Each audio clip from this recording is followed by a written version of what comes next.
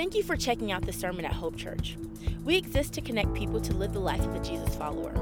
We're excited that you came across this message and are tuning in. We just want to make you aware of a couple things before we get to the sermon. First, we'd love to connect with you. You can follow us on our social networks by searching at Hope Church LV. Also, be sure to check out our website, hopechurchonline.com. There, you have access to other resources, information about who we are, and where we're going as a church, as well as an opportunity to give to what God is doing through our church. Once again, thanks for checking out this sermon. Please let us know if there's any questions you have or any way we can come alongside you and your family. Enjoy the message. The Roman Empire was one of the largest empires in world history. Its lasting influence in language, culture, religion, inventions, architecture, philosophy, law, and government played a significant role in the development of the modern world that we live in today. At the epicenter of this empire was the city of Rome. The city of Rome shaped culture in its day, and the city of Rome has shaped culture throughout the generations since its day. Christians living during the Roman Empire, specifically those Christians who lived in the city of Rome, faced an unbelievable challenge of, in the midst of a culture and a society that was having such an influence in shaping the way people thought and acted, followers of Jesus in that culture had the constant battle of allowing themselves to be rooted and grounded in the Word of God and not constantly drifting with the changes in culture that Rome had brought. So much was that challenge that the Apostle Paul wrote a letter to the Christians who were living in this cultural epicenter. We have it in our Bibles called the Book of Romans. It was a letter that Paul wrote addressing Christians living during these difficult times in the city of Rome. And in chapter 12, there's a phrase that I want you to see up on the screen that Paul challenged them with. Listen what he said to them. Do not be conformed to this world. Now you must remember the backdrop upon which that phrase was written. Maybe the greatest cultural shaping empire in the history of civilization. And Paul writes to them and he says, don't be conformed. The word conformed is a word that's a compound word. It's made up of two phrases, together with, and the idea of to fashion. And he's saying don't be fashioned together with, don't be patterned after the world around you. I love J.B. Phillips' translation of that phrase. Listen to the way he translates it. Don't let the world around you squeeze you into its mold. Don't let the world around you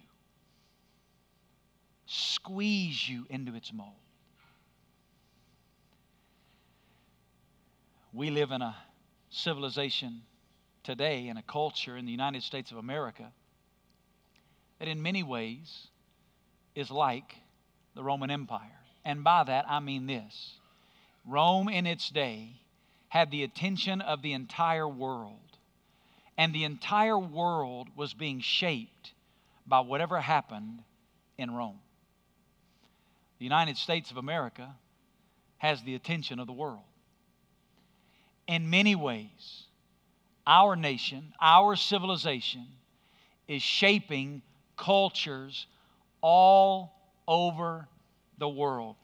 And Paul is challenging the believers in Rome, and under the inspiration of the Holy Spirit of God, is challenging us today that as followers of Jesus, we should not allow our lives, our attitudes, our actions, our values, and our opinions, they should not be fashioned by the changing pattern of the world. They should be rooted and grounded in the Word of God. And this battle is constant. We are constantly having to evaluate opinions, ideas, philosophies, values in light of what God's Word says, because we live in a culture that is rapidly drifting from a biblical worldview. And one area in American culture that we have allowed to shape our attitudes as Christians in the 21st century is our view towards children. If we're not careful, we allow the world around us and the values and the opinions and the attitudes of our culture to shape our perspective towards our children, instead of letting the Word of God be the standard from which we establish our worldview. I love Charles Haddon Spurgeon. He's one of my favorite preachers and writers to read and to listen to what he had to say in his day. Charles Spurgeon was used mightily all over the world. Listen to what Charles Spurgeon says. Look at this quote. Where society is rightly ordered, children are regarded not as an encumbrance, but as an inheritance. And they are received not with regret, but as a reward. I want you to think about that statement in light of our society. Where society is rightly ordered, children are regarded not as an encumbrance, but as an inheritance. What I want to do today in honor of Mother's Day, if you're visiting with us, we're studying straight through the book of 1 Peter together as a family of faith. We're going to pick that back up next weekend. This weekend, I just felt led to take a weekend out of 1 Peter. And in honor of Mother's Day, and we don't always do something unique on Mother's Day with the message, but just felt led this year to do something special to let us bring our perspective and our worldview, because we're battling the same thing the church in Rome did. We're battling the tension of allowing a world around us to shape our attitude, our values, our opinions, and it's a constant battle. So what I want us to do this morning, the Bible calls itself a plumb line. I want us to take our lives and our attitudes and measure ourselves against the plumb line of the Word of God. If you have your Bible, open to Psalm 127. In the 127th Psalm, the psalmist gives us some insight about a biblical worldview when it comes to children. Psalm 127, I'm going to read verses 3 through 5. If you don't have a Bible with you this morning, we're going to put these up on the screen so you can follow along as I read. Listen what it says. Behold, children are a gift of the Lord. The fruit of the womb is a reward. Like arrows in the hand of a warrior, so are the children of one's youth. How blessed is the man whose quiver is full of them. They will not be ashamed when they speak with their enemies in the gate. What I want to give you this morning are 3 words. 3 words that I hope will allow you to leave. And I want to give you these words as handles so that as you think about your children or your grandchildren, or you think about children in general, I want you to allow these 3 words to shape your perspective. Here's the first word. Children are a treasure. Say that out loud with me. Children are a treasure. Say the last word. Treasure. Is that what you think about when you think about children? Treasure. What does treasure mean? I want to put a definition of it up on the screen. The word treasure means something that you take great care of because you think it is valuable or important. Because of its value, because of its significance, you treasure, you take extra care. Children are a treasure. I want you to listen to some of the words in our culture that are used to describe children. And here's what I challenge you to do. This week, as you're watching the news or reading news on the internet or reading the paper, whatever, however you get your news media, I want you to listen for these words because you're going to hear them. Here are some words that our culture uses to describe children. Burden, responsibility, dependent, inconvenience, choice, hardship. Those are words that you'll hear in the news to describe children. Now I want you to contrast that with the words the psalmist used here. Gift, reward, blessing. You hear the difference? You hear how we've, even inside of Christian circles, allowed our culture around us to begin to shape our worldview. When we have a biblical worldview, we see children as a treasure. And the psalmist tells us a couple of things about this treasure. First of all, children are a treasure given by God. Did you hear what he said? Verse 3, behold, children are a gift of the Lord. The word behold there is a Hebrew word that's an attention getter. If we were translating that today in just contemporary English, instead of behold, we would say, hey, listen. Sometimes when I'm teaching, I don't say, behold. I say, hey, lean up, listen, right? That's what he's saying here. He's saying, hey, I want you to hear this. Don't miss this. Listen, children are a gift of the Lord. Meaning a gift given to us by God Himself. Don't miss that. Children are not just some biological product. They are a gift of God. I want you to think about when you receive a gift from somebody of great value. If somebody gives you something that's very valuable. Even in line today, as I handed out these gifts, they're not of great value, but just these little gifts that we're giving these folks. When I give them, even these little children, several of them immediately when they took that gift, immediately they said, thank you. You see, when you get a gift that you value, and when you get that gift from somebody that you value, it produces a sense of gratitude.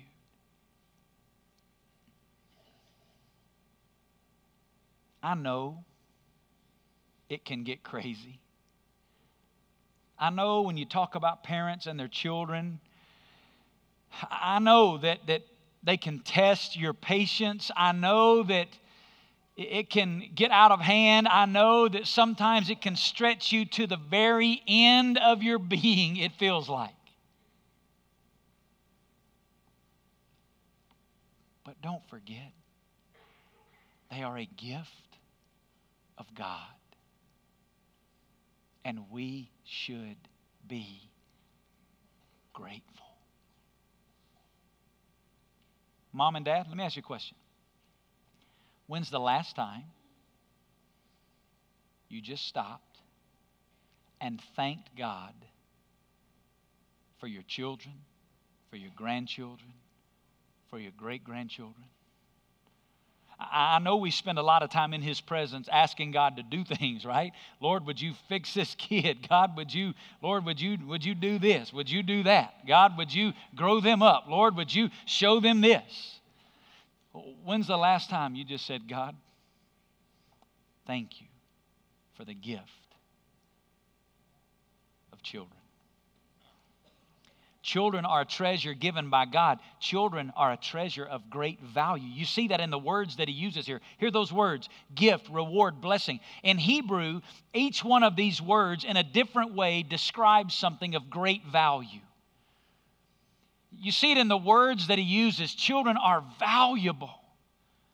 They're a valuable gift. You not only see it in the words that he uses, but you see it in the picture that he gives us. He says, like arrows in the hand of a warrior. It's kind of an interesting illustration here in the middle of this very motherly, intimate kind of context about children and their parents. He inserts this idea of warrior, like arrows in the hands of a warrior. What's he talking about? Hey, in battle, is there anything more valuable to the warrior than his arrow? I mean, what are you going to do with that bow, right? Without an arrow. That's why in battle, the warrior would take his arrows and he'd put them in a quiver, and his quiver he would attach tightly to his body, so that at every moment, the warrior knew, no matter what was going on in battle, he knew where his arrows were. Why? Because they were valuable to him. Children are a treasure. Second word. Children are a trust. Say it out loud with me. Children are a trust. Say the word, trust. Put the two together, treasure and trust. You ready? Treasure and trust. A trust. What is a trust? Let me put a definition on the screen from Webster's Dictionary. Look what he says. A trust is something committed or entrusted to one to be used or cared for in the interest of another. A trust. Now, Mom and Dad, I want you to hear this. Here's what it means. Ultimately, these kids do not belong to you or to me. Ultimately, they're not ours. They have been entrusted to us. They've been entrusted to us by God Himself as our children, and we are to care for them on His behalf. My family ultimately belongs to the Lord. My wife and I have been blessed by the Lord with 4 children. All of our children God has given to us, and we have a stewardship of caring for those children on His behalf. Here's what that means. My attitude towards my role as a parent reveals my heart attitude about my relationship with God. Because when I understand children are a treasure given to me by God, and I understand that they're a trust that's been given to me to care for on His behalf, really now my role as a parent, it reveals my heart towards God and stewarding the things that God has placed into my life, including my children. Children are a trust. And the psalmist here tells us 2 ways that they have been entrusted to us. Number 1, they've been entrusted to us for a definite period of time. I want you to look back at verse number 4. Look what he says there. Like arrows in the hand of a warrior, so are the children of one's youth. I had read this passage of Scripture hundreds of times, preached it before I saw that phrase. So are the children of one's youth. That little phrase, youth there, that of one youth, it's a Hebrew expression for early seasons in a person's life. You ever heard the expression, they grow up fast? Yeah, all the moms and dads whose kids are growing or have grown, you know what I'm talking about, right? I used to say that and not know what I was talking about. Now that I have 2 that are out of my house in college and a 3rd about to go to college, I understand what it means when it says they grow up fast. They grow up fast. This week I was watching, Pastor Travis and I were at the gym, and of course you know Pastor Travis goes to the gym, right? I mean, you don't look at me and know, but when you see Pastor Travis, right, you know Travis goes to the gym. Well, he lets me go with him, and I just stand back and applaud when he lifts. Right? Pastor Travis and I were at the gym this week, and on the news was a program about these little kids. They were honoring moms, and one of the little kids there. When I saw something that child did, it just, in me as a little baby, probably 2 or 3 months old, and as soon as I saw that little child's reaction to what was happening, it took me back to a moment in our lives with our kids when they were 2 or 3 months old. And it was like it was yesterday. And that's been 19, 20 years. They grow up fast. Happens quickly. That's what the psalmist said. Like arrows in the hands of the warrior, so are the children of one's youth. What he's reminding us is, you have a window of opportunity. And listen to me, it is short. Now, depending on your season of life that you're in right now, it doesn't feel short, right? I'm looking around the room and I'm seeing moms and dads whose kids have graduated college and whose kids have just gotten married, and all the moms and dads going, oh my gosh, you're right, it's short. And I'm looking around the room at moms and dads whose kids are over there in the other building, and they're going, it don't feel short at all right now. It feels long. Just hang on. You're going to look back and go, good night, it went by so fast.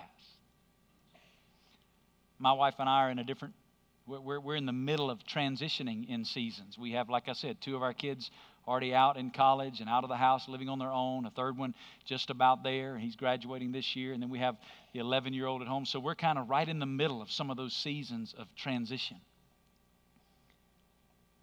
The window of time is short. Let me tell you what that does from a biblical worldview perspective. It establishes a priority. The priority in the season when the children are at home is the stewardship of the trust that God has given to you. There will be plenty of time to develop your hobbies. There will be plenty of time to advance your career. There will be plenty of time for all those things. Listen, none of those things, hobbies, advancing your career, those are not bad things. They're not wrong things. They just can't be the priority during this season. This season has to be devoted to the priority of the trust that God has given to us.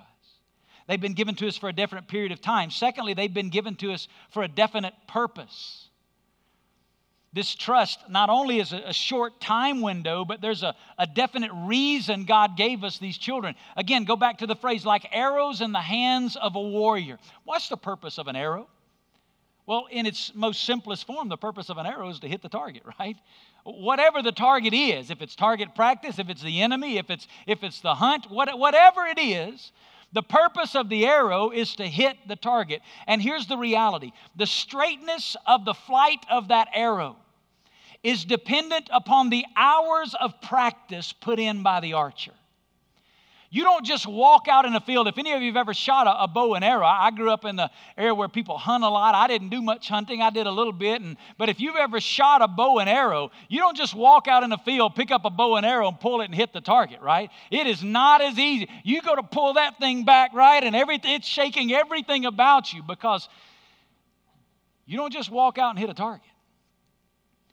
You got to spend a lot of time getting the feel of that bow, the feel of those arrows. And only after much time spent do you walk out and hit the target. What does that have to do with our kids? God's given you your children, and they have a purpose. Their purpose is to know Him and to live their lives out of the overflow of fellowship with Him. And through their fellowship relationship with God, to live on mission with God, to accomplish His eternal purpose. And here's what I'm saying to you. That doesn't just happen haphazardly. Much time spent with the arrow.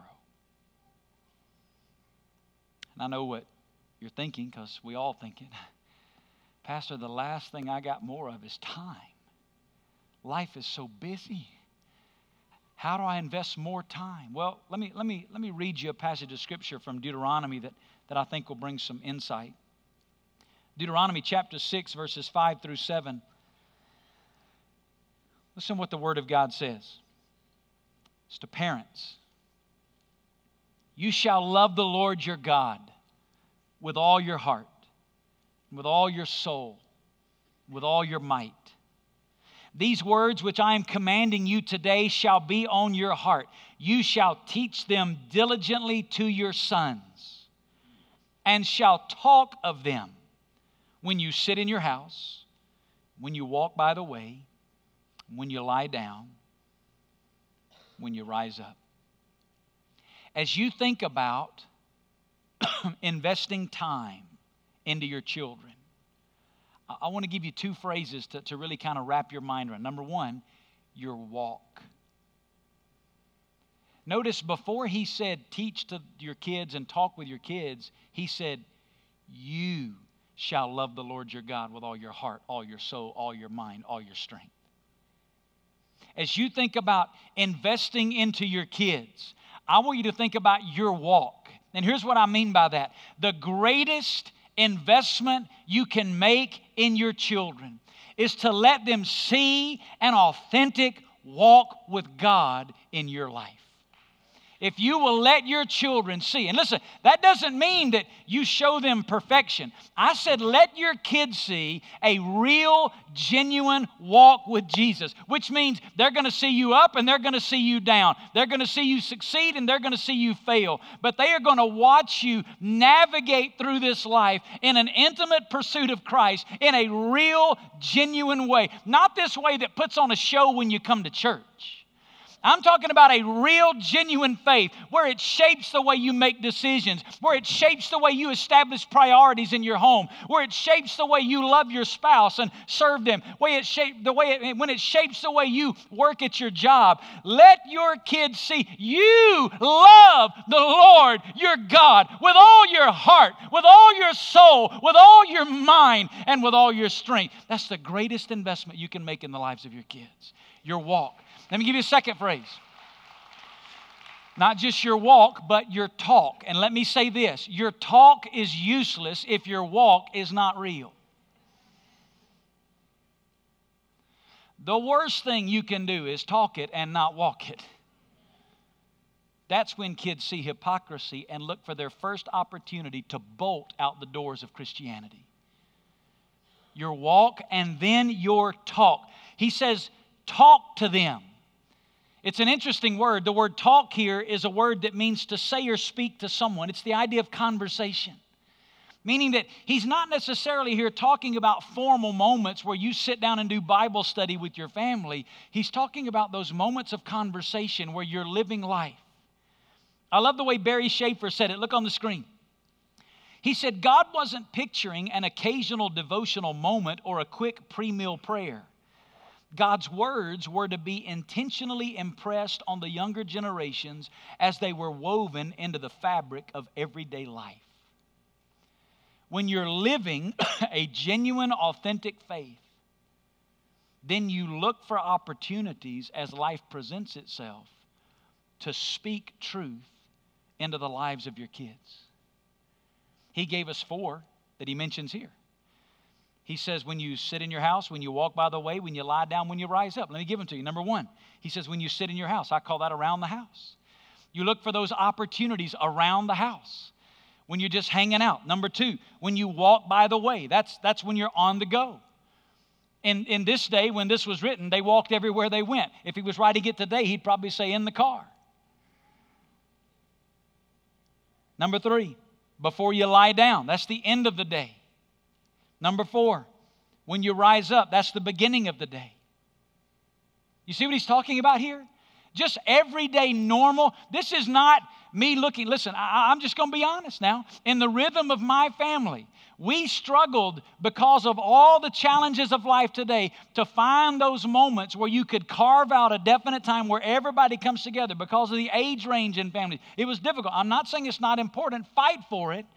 But the real teaching opportunities with your kids are the everyday moments as you live life around the house, on the go, before they go to bed, when they get up, and out of a lifestyle of authentic faith. You are looking for opportunities to speak the truth out of the lifestyle of genuine faith into their lives. And let me give you a liberating truth. The greatest lessons you will ever teach your children will not be in a formal setting, but in the informal activities of life. Think about Jesus. Jesus, the greatest teacher who ever lived. How did he teach his disciples? We read very few times where Jesus sat the disciples down and said, okay, let me open the Word and let me teach you. But there were a whole lot of times where in the everyday rhythm of life, Jesus took the Word of God and made application into their lives and experienced life-changing moments with his disciples. As you live life, look for moments to speak into their lives. Why is this such a big deal? Well, look what Paul wrote in 2 Timothy. Look at 2 Timothy chapter 3. Look at it on the screen, verse 14. You, however, continue in the things which you have learned and become convinced of, knowing from whom you have learned them, and that, listen, from childhood you have known the sacred writings, which are able to give you the wisdom that leads to salvation through faith, which is in Christ Jesus. Do you hear what he said? He said, it is the Word of God that was sown into your heart in those everyday teaching moments when you were a kid that God, by the Holy Spirit, used later in life to give you the wisdom that led you to salvation. Here's what that means. Mom and Dad, as you use everyday life situations to lay the truth of the Word of God down on the lives of your children, here's what you're doing. You are giving the Holy Spirit of God ammunition in their lives to ultimately use that to draw them to saving faith and a real genuine walk with Him. They're a trust. Third and final word. Children are a testimony. Say that out loud. Children are a testimony. Say all three words. Treasure, trust, testimony. A testimony to what? A testimony to the next generation. Behold, children are a gift from the Lord. The fruit of the womb is a reward. I love the way the Message paraphrases that second half of that verse. It says the fruit of the womb is His generous legacy. God has given us through our children the gift of being able to touch future generations for the glory of God. Long after you and I are off the scene, we can pass down through our children the testimony of God. I got to see this week. It was such a blessing in my life because I told you, we're at a different season. Some of our kids are out of the house now. We've spent the years like you trying to, before God, do the best we could to model Christ and to speak truth in those moments and in those seasons. And this week, both of my sons told me about young men that they'd personally led to Christ this week, and watched my oldest daughter lead in worship this week. I mean, that's what it's about, right? That's why we're doing this. People now being led to Christ by my kids. Are you kidding me? It doesn't get any better than that, right? They're a testimony. People that you'll never get to speak to. Your kids are going to get to speak to. And God in you, working through you in the lives of your kids, is preparing them to reach people that you'll never contact. Listen to the way the psalmist, I'll close with this verse. Look what he said. Psalm 78. We will not conceal them from their children, but tell to the generation to come the praises of the Lord and His strength and His wondrous works that He has done. For He established a testimony in Jacob and appointed a law in Israel, which He commanded our fathers that they should teach them to their children. Why? That the generation to come might know, even the children yet to be born, that they may arise and tell them to their children that they should put their confidence in God and not forget the works of God, but keep His commandments. A testimony. Children are a treasure. Children are a trust. Children are a testimony. We must allow our values, our opinions, our ideas to be shaped by the Word of God and not by society.